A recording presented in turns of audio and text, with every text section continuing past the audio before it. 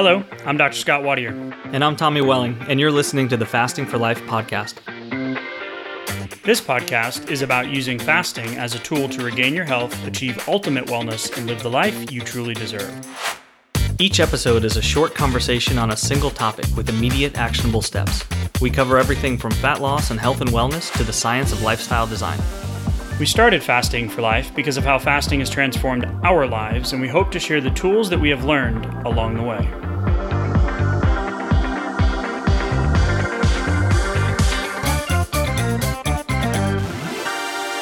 Hey everyone, welcome to the Fasting for Life podcast. My name is Dr. Scott Wadier, and I'm here, as always, with my good friend and colleague, Tommy Welling. Good afternoon to you, sir.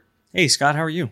Fantastic. As always, my friend, we are going to dive into the magical art of walking today. You guys are new to the podcast. You can be like, wait a minute, this is a fasting podcast? Yes.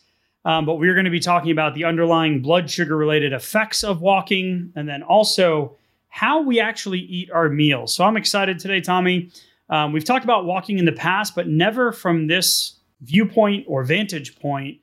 And a couple of big takeaways I think are going to be impactful for everybody today. So if you're new to the podcast, I want to welcome you, the new listeners.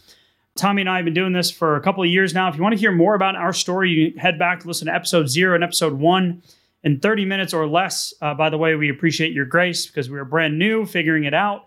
But our stories are there. I'm going to give you some insight into why we do this every week, why we have the Facebook community group where we can come together and talk about the Fasting for Life lifestyle and how fasting can reduce the weight, improve the quality of life, and give you the long-term results that you're looking for. And then, as always, a shout out to the OG listeners that have been with us on this journey. We are so appreciative of you. If you guys would, as we know, go ahead and give us our favorite type of review. Drop a 5-star on your favorite podcast listening app, and that tells the Facebook gods, the podcast gods, that we are doing something of value. And we're just going to continue the conversation, Tommy. So, walking. Now, funny story here. I'll make this quick. But my wife knows we've been married now for a while. I was going to say the years, but we have 2 anniversaries. We got married twice, and I didn't know which one to use, so I got caught up in the air. Okay. I met my wife back in 2011, so we've known each other for a while now, right? Going on 11 years. So she knows that one of my least favorite things to do is to go for walks. Like the idea of a family walk, I'm like, no. Like, we're on vacation, you want to go for a walk? No. Like, I just do not. It is not something that I enjoy. So we do it from time to time when it's not hotter than the sun here in Texas. And it's not my favorite thing to do. But I will say that when I do it, I now know why I feel the way I do, especially when it comes to cravings, hunger, energy levels, etc. And that's why I'm excited about today's conversation, because we're going to look at walking from the perspective of its effect on blood sugar. Yeah, and like I had always heard from parents, grandparents, older folks, older family and friends, like that. I would just observe them kind of like getting up from usually it was from dinner, and then just kind of taking a wander around the neighborhood, going to take a stroll. It's kind of like an aimless thing. It almost kind of seemed like a waste of time to me, because I was like, well, if I want to get some exercise, I don't need to do it right after I eat. In fact, I'm definitely not going to the gym right after I eat. Like that would feel terrible. And what's the point of really walking right after that? It just kind of, I don't know. It just seemed like a weird thing that I didn't really need to do. I didn't see the point of it. But it's interesting when we start to look at what's actually happening physiologically, what's actually going on, and some of the magic that happens, especially right after we eat, and the potential for just putting in a little bit of deliberate walking and then leaning into some of that old school wisdom that you may have heard, like, no, always, go for a walk after dinner. Turns out it can be all the difference for, on the scale, as well as what you alluded to, like how we actually feel too. Yeah, it's interesting. As you just said that, I just flashed back to my Meme and Pepe's house back in the day. And we'd always go over for Sunday dinner. And then everyone would go and walk to the end of their street and back. And I remember like loathing it as a child, right? I'm like 7 years old. I'm like, I just want to sit in, watch whatever, TV. grandpa's machine shop and play with the stuff I shouldn't be playing with, right? Or I want to do something fun, like go play wiffle ball in the field or whatnot. But yeah, they would walk. And it's so interesting that, when the world chaotically enough shut down a couple of years ago and everybody was home in the initial few weeks here locally, I remember like driving through the neighborhood and being like, is there a community like food truck event today? Or is there a carnival like in our community, like, our little party. HOA area, like a block party? Cause there were tons of people walking. And I'm like, wow, this is cool to see. Like we're getting outside. Like I've been home all day. I need to go walk. Right. And ever since, here, things have returned to normalcy. It's like, I don't see the same. Right. Yeah. No, they're back inside. Yeah. No, they're back inside. But there's power in the walking. And looking at it from like, why are we talking about this? How does this apply to fasting? Well, or the fasting lifestyle? It's always, we want to talk about the main players, which is the insulin resistance, not necessarily the blood sugar. The blood sugar is a downstream effect, or the glucose in the bloodstream, but the insulin effect, the insulin resistance, why you can't lose the weight, why it gets harder year after year, why you have cravings, why the blood work slowly starts to tick off a little bit, year after year, decade after decade. Like, how do you end up, in a blood sugar, diabetes or metabolic dysfunction state? Yeah. Well, what can we do tangibly, which is something that we pride ourselves on, is with this podcast and the content we put out is like, okay, what is the thing you can do today to know that you're having an effect on the insulin resistance, right? And the blood sugar response. So you can start to control the blood sugars, lose the weight, and keep the weight off. Yeah. And what about the fact that as the years go by, if I regain the weight, it seems to come back even faster than it did last time, right? Like add that to the list, right? And it's harder to get off. Yeah. And it seems to not just come back to the previous baseline, but maybe it ticks up just a little bit from there. And if I was used to seeing, 180 on the scale, now it ticked back up to 182. And it's like, okay, well now it's a little bit more work that I need to get off. And, so it starts to make sense when we take a look at what's happening physiologically. And the data here shows that, if we just go out for a 30-minute walk after a meal, if we just put that as our action step, there's a substantial difference in what's actually happening blood sugar wise. And I feel like I wish I had a time machine and I could convince my younger self that this was an important thing that I could do to actually dampen the effects of if I was making a suboptimal food choice, or as I was trying to lose the weight that I had been accumulating since I was young. This is actually having a substantial dampening effect, where I could have slowed the process or even started to like turn the tide much earlier in the process. So the thing about this study that we found really interesting was, the improving the post-meal glycemic response is really important for reducing the cardiometabolic disorders. And it's not just in this case, the healthy individuals, which we'll talk about in a minute, when it comes to the amount of insulin or the amount of elevated blood sugar under a time curve. We'll explain that. But that this can also be really important in patients with prediabetes and diabetes. Like if the whole goal is to minimize the blood sugar spikes, right? To keep their blood sugar in a healthy range. And we know that having blood sugar outside of a healthy range can lead to the excess weight, which then leads to all of the comorbidities and, heart and medications and cholesterol and all the other stuff, right? The metabolic disorder stuff. So it's like, okay, well, how can we control it? What can we be doing to control that? The study showed that a 35-point increase was possible simply by doing what our grandparents told us to do. Simply by getting up and moving 30 minutes after that meal. And then we had this drop, this 35-point drop in that spike in blood sugar. And the crazy part about that was this was in healthy individuals. Right. So as we get older and as we get less healthy, as we put excess weight on, the difference only gets more and more exaggerated in those blood sugar spikes, because these weren't folks seeing a 200 point blood sugar spike or a 250 or a 300, like a lot of folks that we see and that we talk to. So the fact that we can have this substantial impact on what's happening, and then what you just mentioned, that time under the curve becomes important too, because it's not just about that one-time spike. It's about how long does that blood sugar stay at that elevated level, because then that starts to determine what our whole body is soaking in our blood while we're going through that elevated blood sugar period. So if we can shorten that period and shrink the height of the spike, now we have some serious, some powerful ammo against the problem. Hey, y'all, I wanted to take a second and tell you just an incredible story about an amazing company that we've come across recently. And now they are a sponsor of our show. It's airdoctorpro.com. You can head to the website, use a promo code fasting for life to receive up to $300 off. But most importantly, my little guy, my 2-year-old, has not slept consistently through the night since he was born. We have tried everything you can imagine. He is our 3rd child.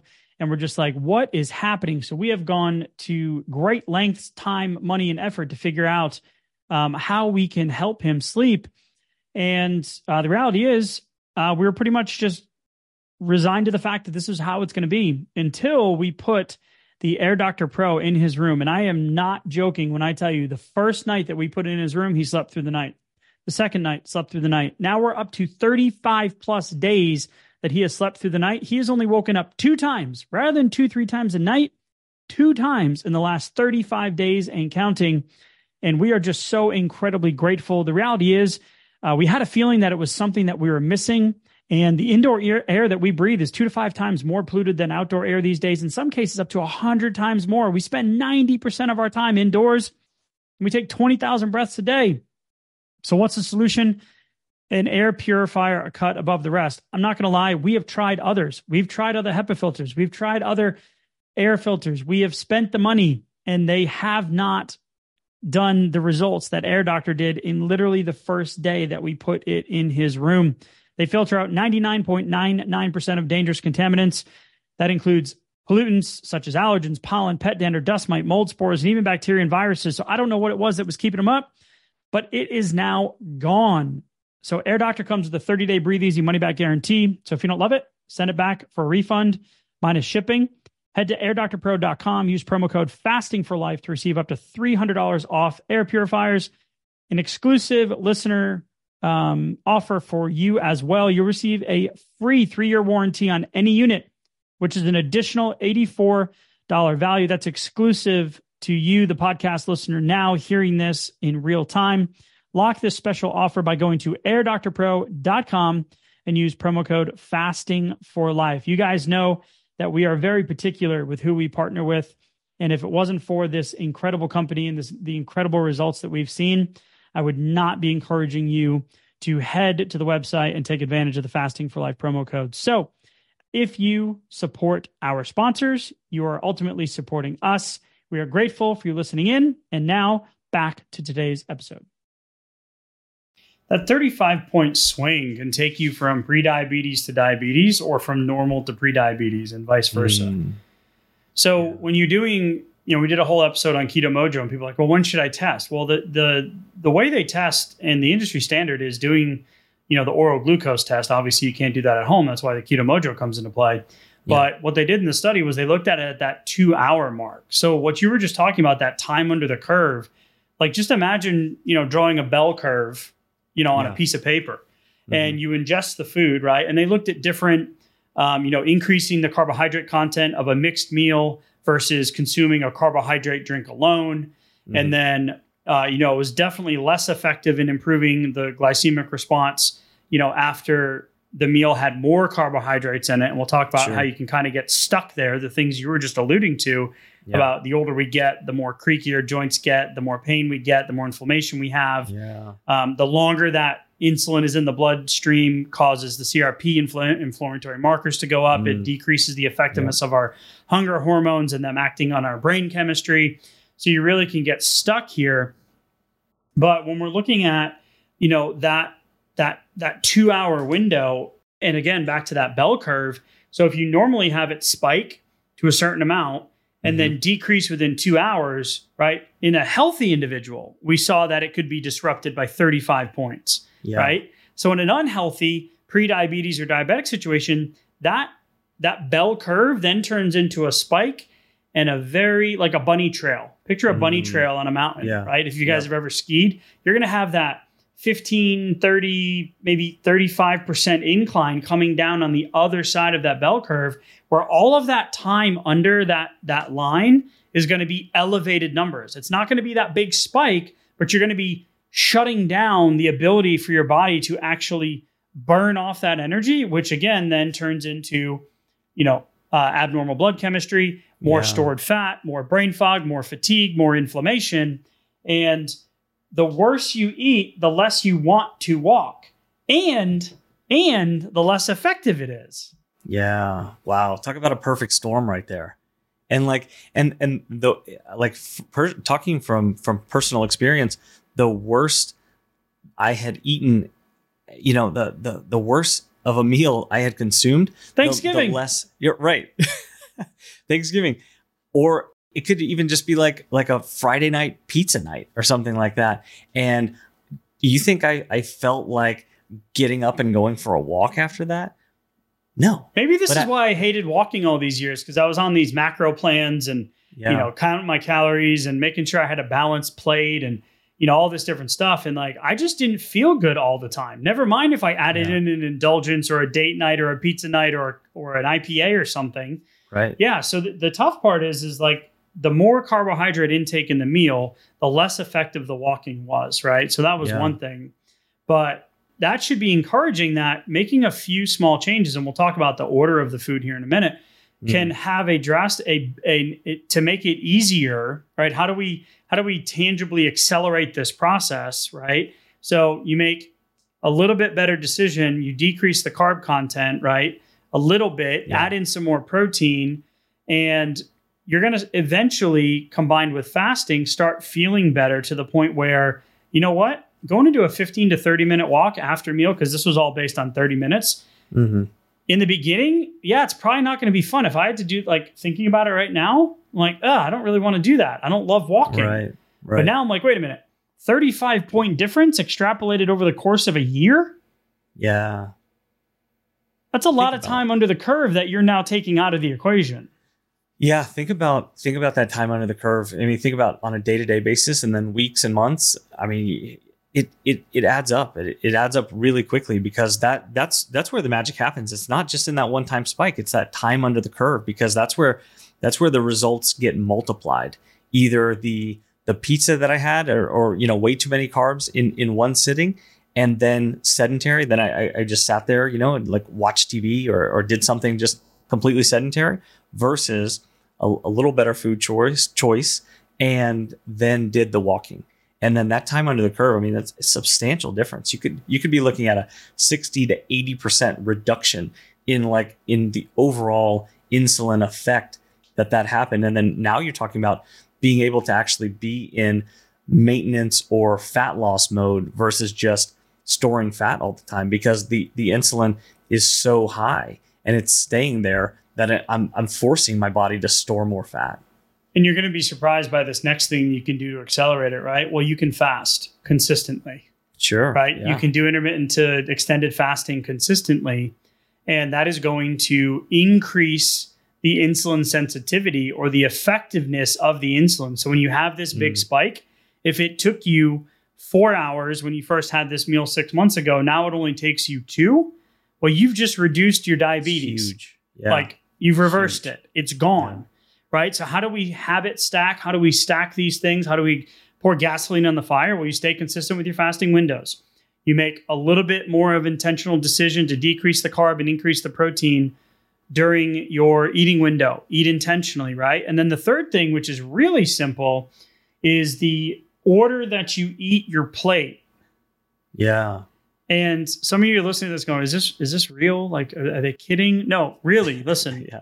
So Needle movers. veggies, then your protein and fat. So think of it, you're going to have a 4-course meal now. Okay. Mhm. Like think of this. You're at a nice restaurant. I've never done this. I've only seen them on TV where you go and you get like this fancy plate with like a bite of food. That's course 1, right? And then course 2, 3, 4. 4 courses, right? Veggies, number 1. Eat those first. Then your protein and your fats. Eat that second. Then your carbohydrates and or your sugars, like your dessert type stuff. Okay. And here's a real life how I thought about this and was like, whoa, that could be true. How many times after a Mexican restaurant, you brought this up, Tommy, or after starting with the chips and salsa all the way through the fajitas with the margaritas to the end, are the dessert menus at Brazilian steakhouses and hibachi restaurants and Mexican restaurants really robust? Yeah. No, it's typically like you got the fried ice cream at hibachi. I don't even know if I've never been able to even look at a dessert menu at a Brazilian steakhouse. Yeah. It's like and flan, you don't get, flan, right? And then 1 or 2 things. And then a Mexican, like, I don't know, ice cream for the kids. I don't even know because at that point, I don't even want to get there. They don't like, even I don't offer have it the, to you, I don't have the room for it. Right. So it's like, they don't even offer it to you. So making sure that you start with the veggies and the protein and the fat, by the time you get to that stuff, you're going to be you're going to have less room or less desire for it. Now, if you eat really quickly, then you're still going to have that ability. Yeah. And here's the thing too, like look at those common offenders in some of the foods too, because like this study showed that there was a substantial difference in the effectiveness of the walking when you had like a meal that was 70 grams of carbs versus 140 grams of carbs. So like having a hamburger versus having a hamburger with ketchup and other sauces on it and a substantial helping of fries versus like a small helping of it. So, just the order and then the actual dosage of the carbohydrates too. You don't have to change everything all at once. You don't have to have like the perfect meal in the perfect order and then a really long, exercise or walking session afterwards. You can make a few tweaks here and have a substantial difference on the bottom line. And I think that's the really cool part. And then, like you said, when you stack on some intentional fasting to that too, I mean, you can still keep a lot of the things that you're used to and that you really enjoy and that you don't want to just see go away or go by the wayside and start having a sizable impact on the scale, like immediately. And I think that's what the really cool part is. And again, that's what I wish I could just go back and tell a younger version of myself, like, hey, no, like you don't have to change everything. You could make a difference right now.